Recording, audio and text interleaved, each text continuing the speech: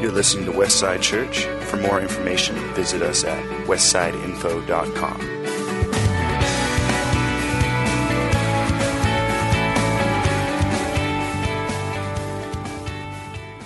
It's great to be back. Steve and I just got back just under 3 weeks. We were out in South Africa, and with some of our Westside peeps were with us, and they're all straggling back into the States as well. And you'll hear from Dave in a few minutes. But Westside is not in a denomination, but we're also not independent. And so we partner with a team of men and women called New Covenant Ministries International. Steve and I happen to be on that team, and so the purpose of us going down to South Africa was to have a team meeting, and this is a world team meeting of, there was 450 people from 40 nations around the world, and we got together, heard a new vision from Tyrant, and just got reports from what God is doing all over the world in dangerous places and places that are just being broken up to hear the gospel, and just a wonderful, wonderful time. These men and women that are on this team minister in churches all over the world. Steve and I mostly, when we go out, we're usually in somewhere in the United States or Canada, but some of these guys, it's amazing the things that God is doing in and through them, and just to be enlarged and to hear the accents and the languages and the diversity of the body of Christ. And when you go into another nation and you're believers, that love is there, and it's the same all over the world. So wonderful, wonderful time. The first week was a team meeting, and the second week was our World Equip, and there were 5,000 people from 40 nations around the world represented. And it's such a wonderful time to worship together, worship our God and King, and hear the word and hear the reports of what God is doing. So to me, it was enlarging and stretching and reminded me again that we need to have a heart for the nations. Jesus said, go into all the world. And we don't just go into our spheres of influence and the places that God has us. And that is very, very important. But we also go, as His Holy Spirit prompts us, into other places, into other nations. Some will go short term, some will go long term. And just a heart for what God is doing in other places. So we see that example in the New Testament often, where Paul said, I long to be with you. And it's all about relationship. It's not just relationship here, as we are in community and loving and caring for one another. And we need each other to build up each other and strengthen and equip and encourage one another. But it also happens translocally, as when we go and we encourage other churches and they encourage us. And it's this wonderful thing that God has created called relationship and partnership around the world. So it's a wonderful time. We're going to do there's lots and lots of equips all over the world that you can be part of, you can be involved in. But they're going to do another World Equip where people are coming from all the nations again in 2020. So you have 5 years to prepare, to save and get ready. Now, some of you are saying right now, I don't have the time and I don't have the money to do that. But God has put nations on my heart. I want to give you a strategy. Go to the next Financial Peace University, and you will learn how to get your finances in order, and God will give you a strategy of how to go to the nations and get your passport. And if you still need convincing, talk to me afterward about the miracles that God did in our family so that we could take our children from the time they were little to the nations, and they have a heart for the nations to this day. So God bless you. Great to be back. And Dave? Yeah, Dave, come on up. Dave's going to share a little bit. But 2020, the World Equip, I text Tyra and I said the theme has to be vision. 2020, it's in 2020. And so I said it has to be vision, looking forward. And Carla Jacobin and I figured out that if you give up and save the money for one Frappuccino a week till 2020, that you'll be able to go to that Equip. So sorry, Casey. And so, but that's at Pete's, not at Starbucks. So anyway, so Dave. It was a great time over there, but what I got out of this trip that's been a little bit different is what I'd have to label perspective. We were there from the U.S., but we were one of 42 nations that were there. We were in a building that was about the size of this property. Their sanctuary was literally about the size of this property that we're sitting on right now. The first night was a concert, and they had 6,000 people in there. And we got to go there and be part of that. We were a small part of that, but we were part of that. And when Tyron opened the session on Monday morning, he introduced the 42 nations that were there. And to hear some of the nations that were there and the groups that were there representing gave me the perspective, kind of that mountaintop when you're looking at the stars and you realize, how small am I, but we're part of something that's huge. That's what I got out of it this time. I did meet one special person there that I've got a picture of here. This is Gladys. Mm-hmm. And she is from Botswana. But for the last 5 years, she's been praying for Mexico. Mm-hmm. Mexico's been on her heart. And if you've been around this church at all, you know that's what God's put on my heart, is to be praying for Mexico and to be working into Mexico. Jaime from Ensenada was the only representative from Mexico that was there, but he was amongst a group of 16 from Spanish-speaking countries such as Colombia and Venezuela that traveled all the way across the world to come there. And so Gladys came up and met me and asked what she could pray for Mexico. So I have a coin that I've been carrying for almost 10 years now that I use when I feel it in my pocket to remember to pray for Mexico. And I passed that on to Gladys while we were there. And since then, she's emailed me a couple of times asking for specific things to pray for Mexico.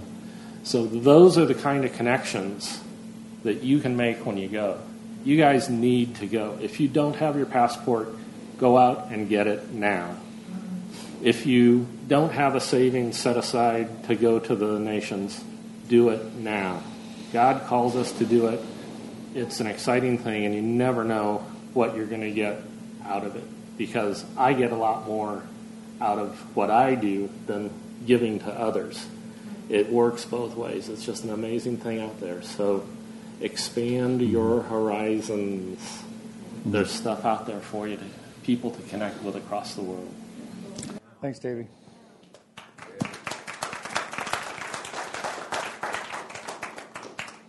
Hey, it is great to be back. When you're gone, it seems like you're gone for a year, and we miss our church family here.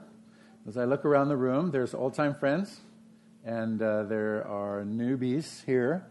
And I had a word in the first service that I want to give to the newer people at Westside Church today as well, and that is, there is a place for you here. There's a place for you here. We need you. We desperately need you, and you need us. God has this pattern that we see in the New Testament to place believers in covenantal communities. And so working together with a single mission to magnify and lift up the name of Jesus, to spread the kingdom in our realm of influence. And so, anyway, it's great to be back. Joseph and Hannah, would you guys just stand up where you are? They're moving to, Hannah stepped down. There she is. They're moving to Oregon this week, and we want to just pray for them. Could you extend your hand out to them? A wonderful couple, just recently married, and Father, bless Joseph and Hannah. God, in Jesus' name, I pray that you would give them traveling mercies. I pray that you would open doors for them. I pray that you'd give them a great home church that they can plug into, and that their gifts can be used to further your kingdom. Father, I pray that you would richly bless them and the girls, God, in Jesus' name. Amen. Amen. We love you guys. Okay. We are in our series on Authentic. And it was good to hear what was going on the plane from London to San Francisco. When we were over the Arctic Circle, I listened to Joe preach on Authentic Believer Knows the Truth, and I listened to Mark preach on Authentic Believer Remains Faithful, and I listened to Tyler preach on An Authentic Believer is a Child of God. And so great preaches. Thanks, guys, for continuing on in the ministry. And Logan did a couple weeks before that on Authentic Believer Knows How to Tell Great Jokes. And so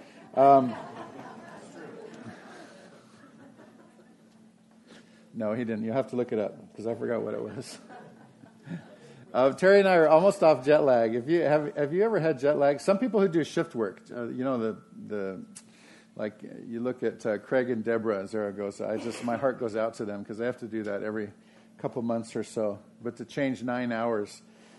So right now it's almost time to go to bed in Africa. So that's where our bodies are telling us to go. So we're going to continue this morning in 1 John chapter 3, verses 16 to 20. And I'm going to speak on an authentic believer demonstrates love. Put your money where your mouth is. Actually let your walk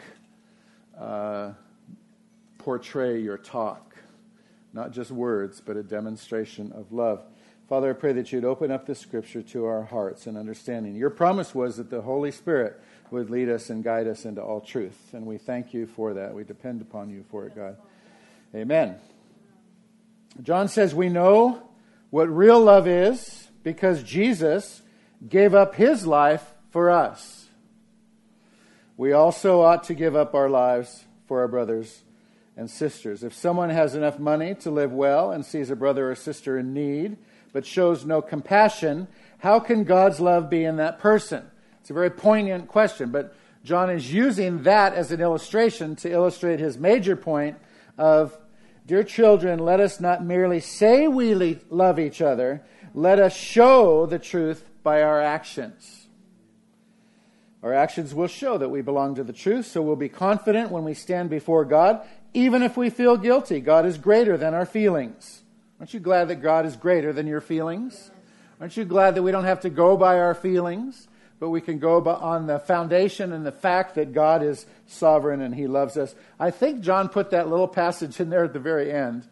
Theologians have a little debate on it, but I think he put it in there because some people out there, some among us, have overactive consciences. Every time an appeal goes out, people, we should read the Word of God more. And you go, I got to read the Word of God more. And you're already, you're doing the best you can in living through life and going through there. And some people just really put this burden on themselves.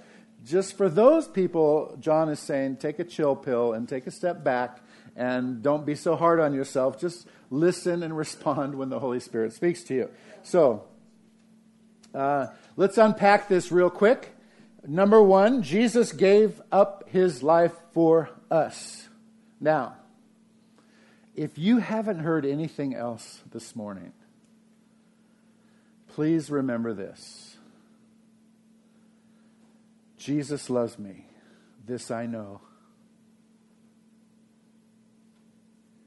For the Bible tells me so. I'm telling you, he is awesome.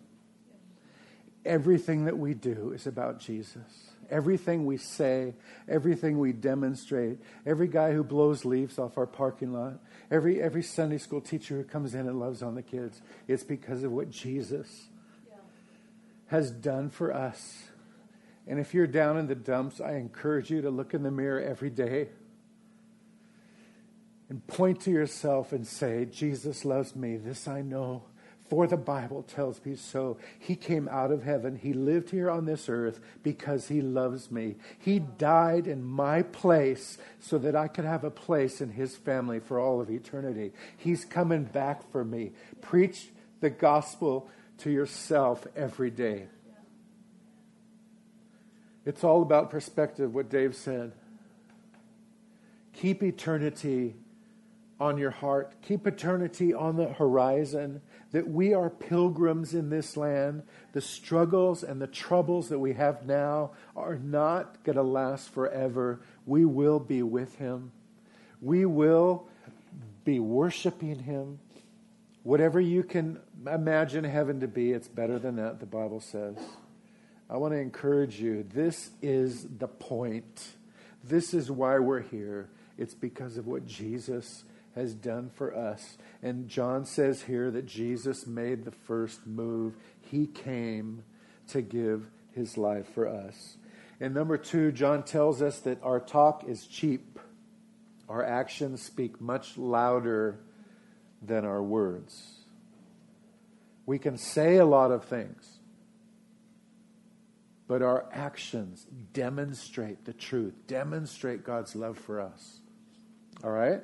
So, he says, dear children, let's not merely say that we love each other. Don't just talk the talk, but number 3, we demonstrate his love. Let us show the truth by our actions. Our actions will show that we belong to the truth. Isn't that a great 3-minute sermon? That's the whole point of that passage right there.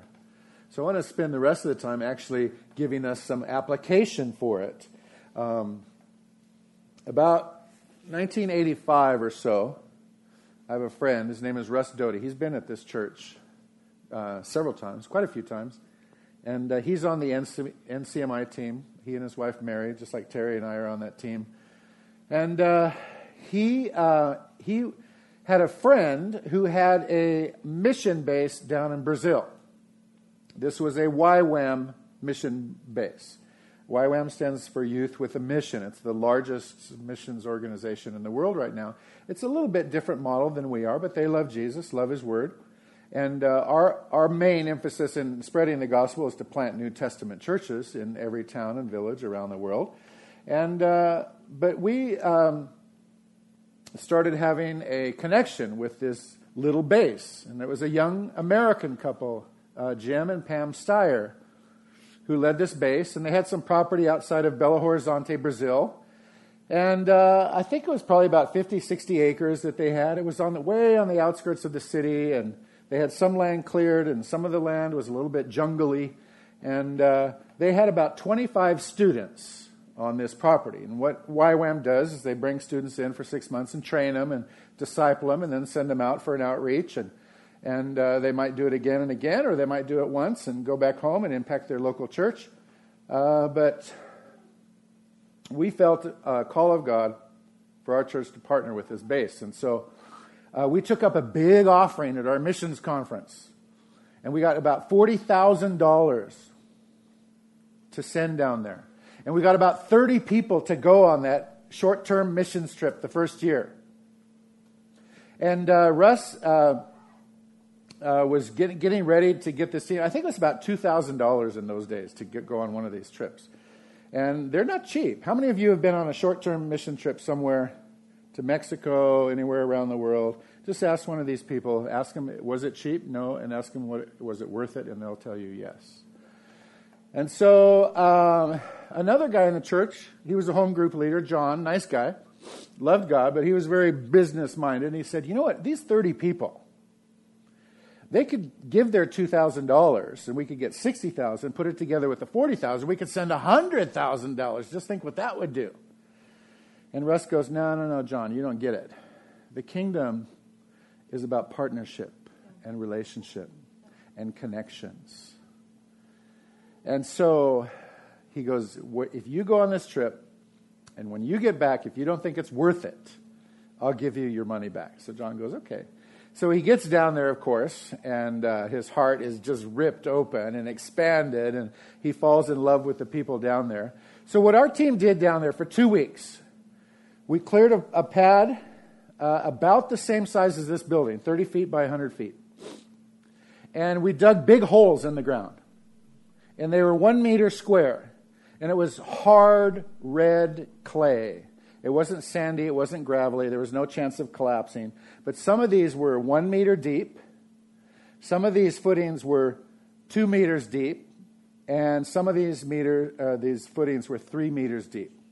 So on the corners and strategic points down the side, they had the deep footings, and then all along the middle, they had the lesser ones. And so we had a crew and the students at the base. We all worked for 2 weeks, and then filled them in with cement and rebar and poured a slab. So at the end of 2 weeks, all we had was a slab, 30 feet by 100 feet, and then we went home. Doesn't that sound spiritual? We had so many cuts and scrapes and, knuckles bleeding and this kind of stuff.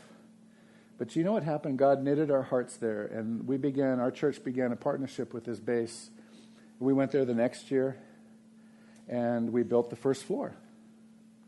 laid bricks and mortar and, and unskilled laborers. And boy, you don't send any code supervisors down there. And then next year we went and built another floor. And the next year we went and built another floor. And the next year we went and did another foundation. And the next year we did another floor. So pretty soon we had 2 buildings, 3-story buildings, as big as this building. We had a school building. We had a couple of houses for some of their leaders. We went back there every year for about 11 or 12 years. And at the end of that time, that base could not only house 25 students, it now housed and trained 400 students, every class. And during that time, Jim and Pam, this young American couple, they began to increase in their profile and their influence. So pretty soon they headed up all the YWAM in Brazil. And then pretty soon they headed up all the YWAM in South America. And then pretty soon they were over all the third world nations. And then not too long later, when Lauren Cunningham stepped down as the president of YWAM, Jim filled that position for about 6 or 8 years as the president of all YWAM with thousands and thousands and thousands of students. So at the end of this time, we did a few little outreaches and street evangelisms and things like that, and we saw a few people saved when we went down there. But the biggest thing was the students themselves that were being trained who spoke Portuguese, who went throughout Brazil, and they went throughout the Portuguese-speaking nations of the world. There's a lot of Portuguese-speaking nations in Africa. There's Guinea-Bissau and São Tomé and Príncipe and some other places where they speak Portuguese. The reports coming back in from the students from this one base in Belo Horizonte, Brazil, was that about 10,000 salvations a month were taking place around the world. Now, our church in Southern California wasn't responsible for those 10,000 salvations a month. It was the kids from the bases that went out. But we had a part to play. We were not the master chess builder. A lot of times we get real big and fancy and we say we're going to have a plan to evangelize the world. You know what? That's not our plan. That's God's plan.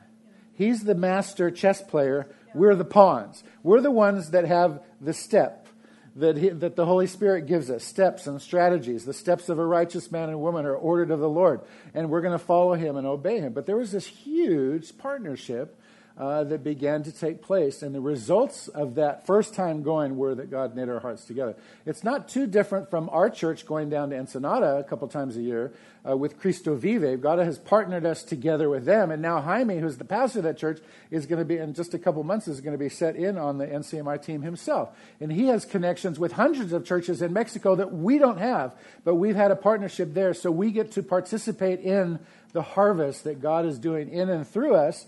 But he's the one that's controlling the strings, so to speak. And so the application from today is increase. God is always about us growing. He doesn't want us to just talk about our faith. He wants us to live our faith. And it may cost us. Some of us may be at the edge of the precipice, like God has called us, to the very edge, and we've done everything we can in our own strength and our own ability. Now he's saying, okay, take one more step off the cliff, and you'll see that I will sustain you. I'll be the one that guides you and holds you up. That's a wonderful place to be. To be absolutely in the center of his will for your life. And so God has always been about increase. And if you don't have that theology in your arsenal, from the very beginning, God told Adam and Eve, be fruitful and multiply and replenish the earth. Right in Genesis chapter 11, God said to Abraham, through you, all the nations of the world will be blessed.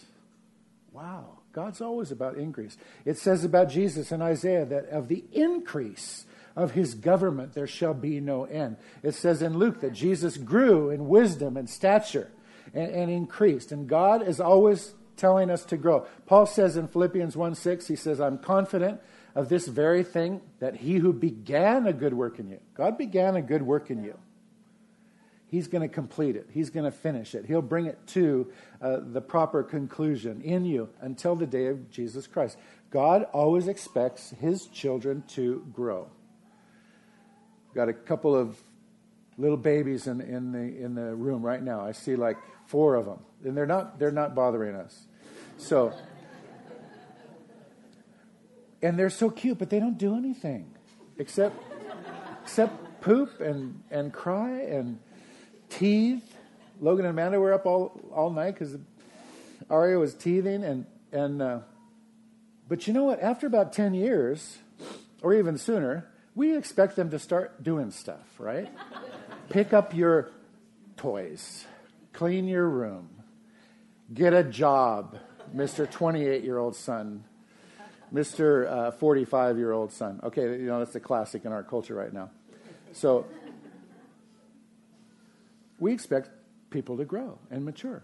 When you come into the kingdom, when you say yes to Jesus, you don't know anything. You don't even know that John or Luke were books. You just thought they were streets in New York. And so you don't know anything, but there is this expectation that you start to grow and you start to move forward and you start to apply what God is teaching you. So God is always about that. He expects you to be a finisher. He expects you to do that. And he's given you a couple of great things to help you. One, he's put you in a covenant community, a healthy body, to help you do that. God is always about getting people together, to work together, to lay down some of their individual preferences. Some of the families here this morning, they would love to have a 2 in the afternoon service for Westside Church. But you lay down your personal preference, all right, so that we can come together corporately. You might, you might prefer green chairs. You might prefer that we didn't put barn board on the back wall back there, but we painted it, pink or something.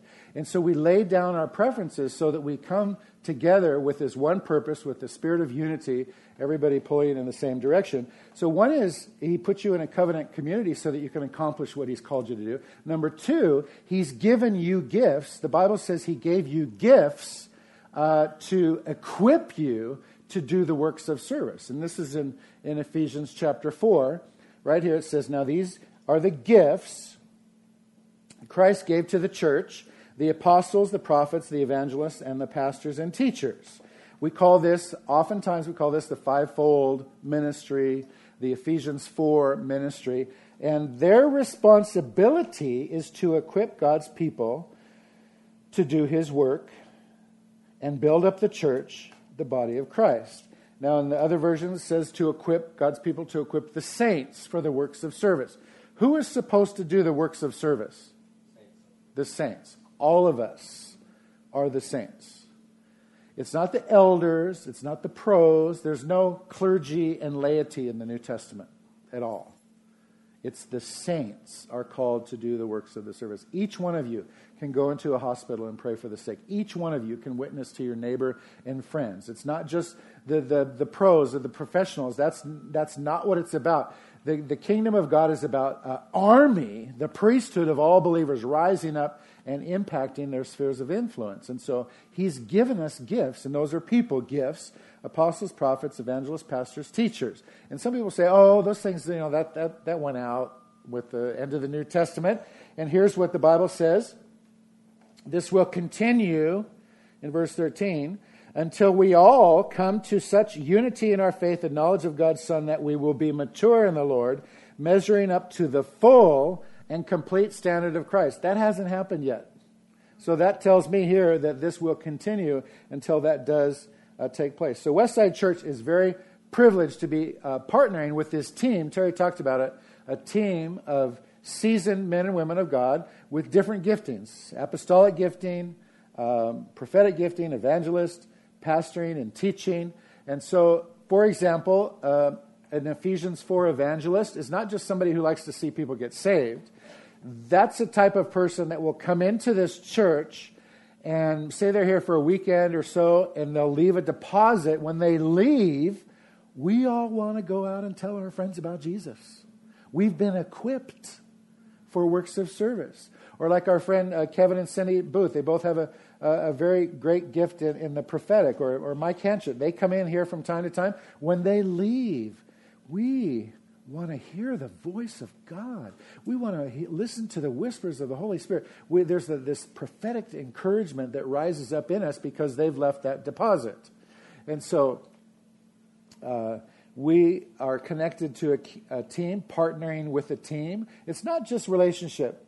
That's friendship. I have a relationship with a lot of people. But partnering is a deeper level, and we're partnering with NCMI. And so here's the Here's a little graphic we have in the back. New Covenant Ministries International, translocal, that means apart from the local. Translocal means apart from the local. Ephesians 4 ministry team comprised of men and women who are able to help build into local churches, equip and release the believers for work of ministry and to disciple the nations. So this church is privileged to not just be stuck in the foothills of the Sierras, but to be able to impact nations. And so it's awesome. Our website says New Covenant Ministries International is a team of translocal ministries who are committed to discipling the nations by planting churches in every country, city, town, and village in the world. As an integral part of this, members of the team will also bring complementary ministry into existing churches in order to bring maturity and to equip the saints to fulfill the ministry of the church. For example, in the New Testament, Paul went around and planted a bunch of churches. And that's the only pattern you'll see in the New Testament is churches were planted in Jerusalem, in Judea, in Samaria, in Smyrna, in Lystra, in Philadelphia, in Corinth, in Ephesus, in Philippi, all over the world. That's what you see is churches planted in every city. That's the strategy that God gave the church, and that still continues to be the strategy to this day. And so Paul goes into Corinth, and they receive Jesus, and they grow like crazy. And then Paul goes on to work in other churches, and then he hears stories about Corinth. He hears that they have big sin in their church. Now, churches are full of sinners. That's not the problem. The church is not afraid of weakness, so to speak. We all sin. We all fail. And we're working toward maturity in Him. But they allowed major sin to go unchallenged in their church. Big deal. So Paul writes a letter to them, the first Corinthians. So he writes a letter to the church at Corinth. He says, don't let this sin be in your church. And then their newfound relationship with the Holy Spirit and the gifts of the Spirit, they were wild and out of control. So Paul brought some teaching and correction, and he said, yes, the Holy Spirit gives gifts. Yes, we have tongues and interpretation and prophecy and miracles and healings and all these things, but we're going to give you some boundaries here and let things be done decently and in order. All right? So go read it. Go read 1 Corinthians. So Paul is severely rebuking them and teaching them and instructing them, but he didn't say, okay, if you don't do this, we're going to take you off our membership rolls. He didn't say, we're going to remove your building. He didn't say, we're going to take your pastor out and put another pastor that you don't know in. He didn't say that. He said, I appeal to you. That's all he had was friendship. That's all he had was this partnering and connection that they had. That's it. There was no signing on the dotted line. He said, I appeal to you in 1 Corinthians 1:10. I appeal to you, dear brothers and sisters, by the authority of the Lord Jesus, to live in harmony with each other. Let there be no divisions in the church. Rather be of one mind, united in thought and purpose. Isn't that awesome? I'm so glad that we, as a local church, we call ourselves a New Testament church, led by a team of elders, according to the pattern that we see in Scripture, autonomous. We're a local church. We have to do what God's called us to do, but at the same time, we're not just out there doing our own thing. We invite folks to come in and look at us from time to time. If you've been around here for a long time, you know that Tom Tapping has been in this church about 12 or 13 times. And so every time he comes, he sees a snapshot. You know my son Brian, who has that kind of gifting on him. He's been in this church about 15 or 20 times. And every time they come, they see us grow. They see us maturing. They see things. They give a little input over here, a little bit. They bring instruction through. And all the NCMI team, we have this great privilege of partnering with them and then doing joint ventures together. So with that being said, I just want to give a bit of a report on this World Equip. First, Terry said the first week we went to a team meeting. And at this team meeting, there was 29 nations represented. The NCMI team, there's over 200, well over 200 couples on the team living in 29 different nations. So we heard reports from Colombia and Brazil and Mexico and USA and Canada and Scotland and France, where there's 3 brand new churches, and Holland, where there's 7 brand new churches, and Denmark and Germany and the Czech Republic and the Ukraine. The guy giving the report on Ukraine said they just had a GTT, which is kind of a mini equip for the local region. And like we went down to LA last year for a GTT. And one pastor wanted to get to the GTT, and he lived on the other side of Ukraine. Right now is in civil war. Civil war, big time. Cities being leveled, people being killed, lined up and shot. He drove 16 hours through the war zone to get to the GTT. Would you do that to get to a meeting? Oh, I'm sorry. My kid's on the school Monopoly team, and we have to get out there, and we have to, we couldn't do that. Around the world, in Nepal, Puran, the pastor there, they're ministering up into 13 villages up in the foothills of the Himalayas. And if God's put that on you to go there, we'll arrange for you to get there. We have teams going up in there.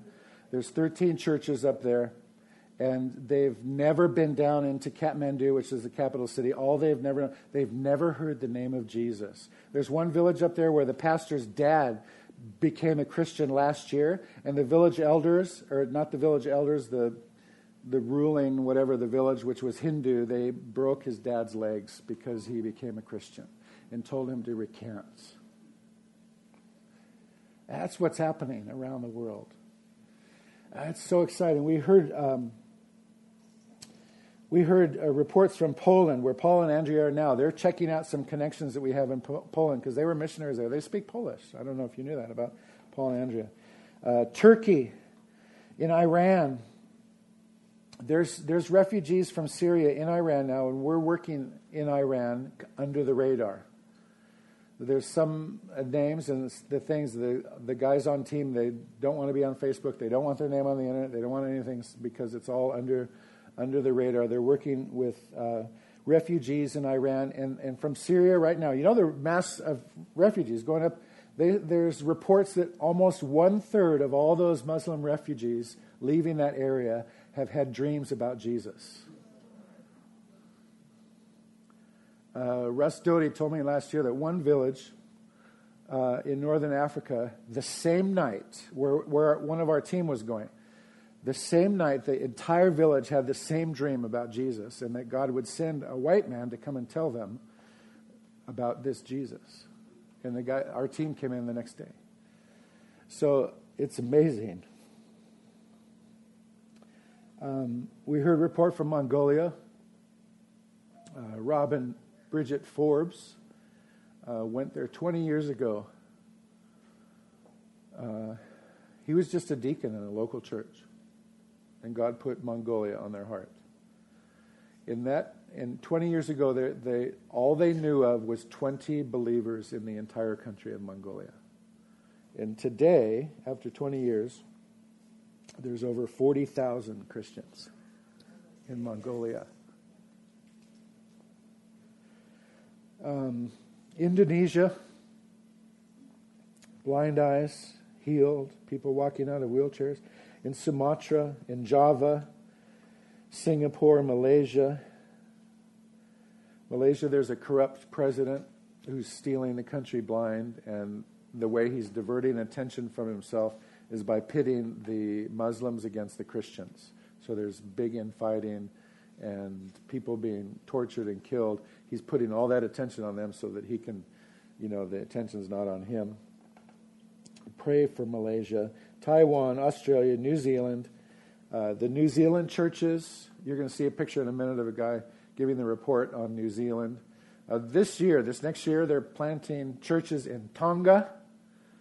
Have you ever heard of Tonga? Tonga's an island nation with a king, and the king is a Christian. They're planting churches in the Cook Islands. They're planting church in Samoa and in getting into Micronesia. And churches in Nepal, talked about that. Church in India.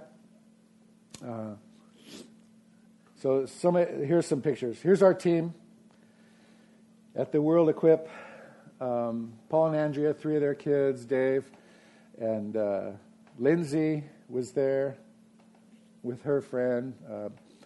Dan and Carla, Terry and myself. It was a great time to be there together. It's always nice to have friends when you travel around the world. You see a little bit of home there. Then we had a lot of reports around the nations. This is the report from New Zealand and the Pacific Islands. That's our friend Joseph. Terry and I first met him in 2009, first time we went to New Zealand. Then Grant Crawford was here a couple years ago. He had a great message of enlargement. Caleb Booth, some of you guys know him from Rise Up. He was leading worship there. Same with Matt Doty. And then Grant Crawford had a group, like a question and answer with some young people. Each one of those young people, their parents were in ministry, and he was asking them questions. What's it like when your parents grew up in ministry? 3 of those kids were elders in a local church. Then Jody Romero talked. He gave a full-on preach. I skipped one.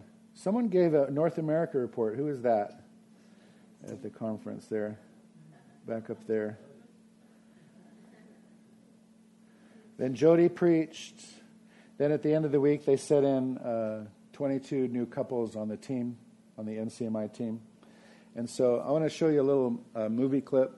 I shot the footage, but Tyler edited it, put it together. At the end, there's Martin. He's a pastor in India. And he's going to give his testimony, but he's real difficult to understand. So he is speaking English of sorts. But here's what he said. He said he went to his first Equip in 2000, 15 years ago, where he got saved. He wasn't a believer before that. He got saved. He went back. He resigned his job.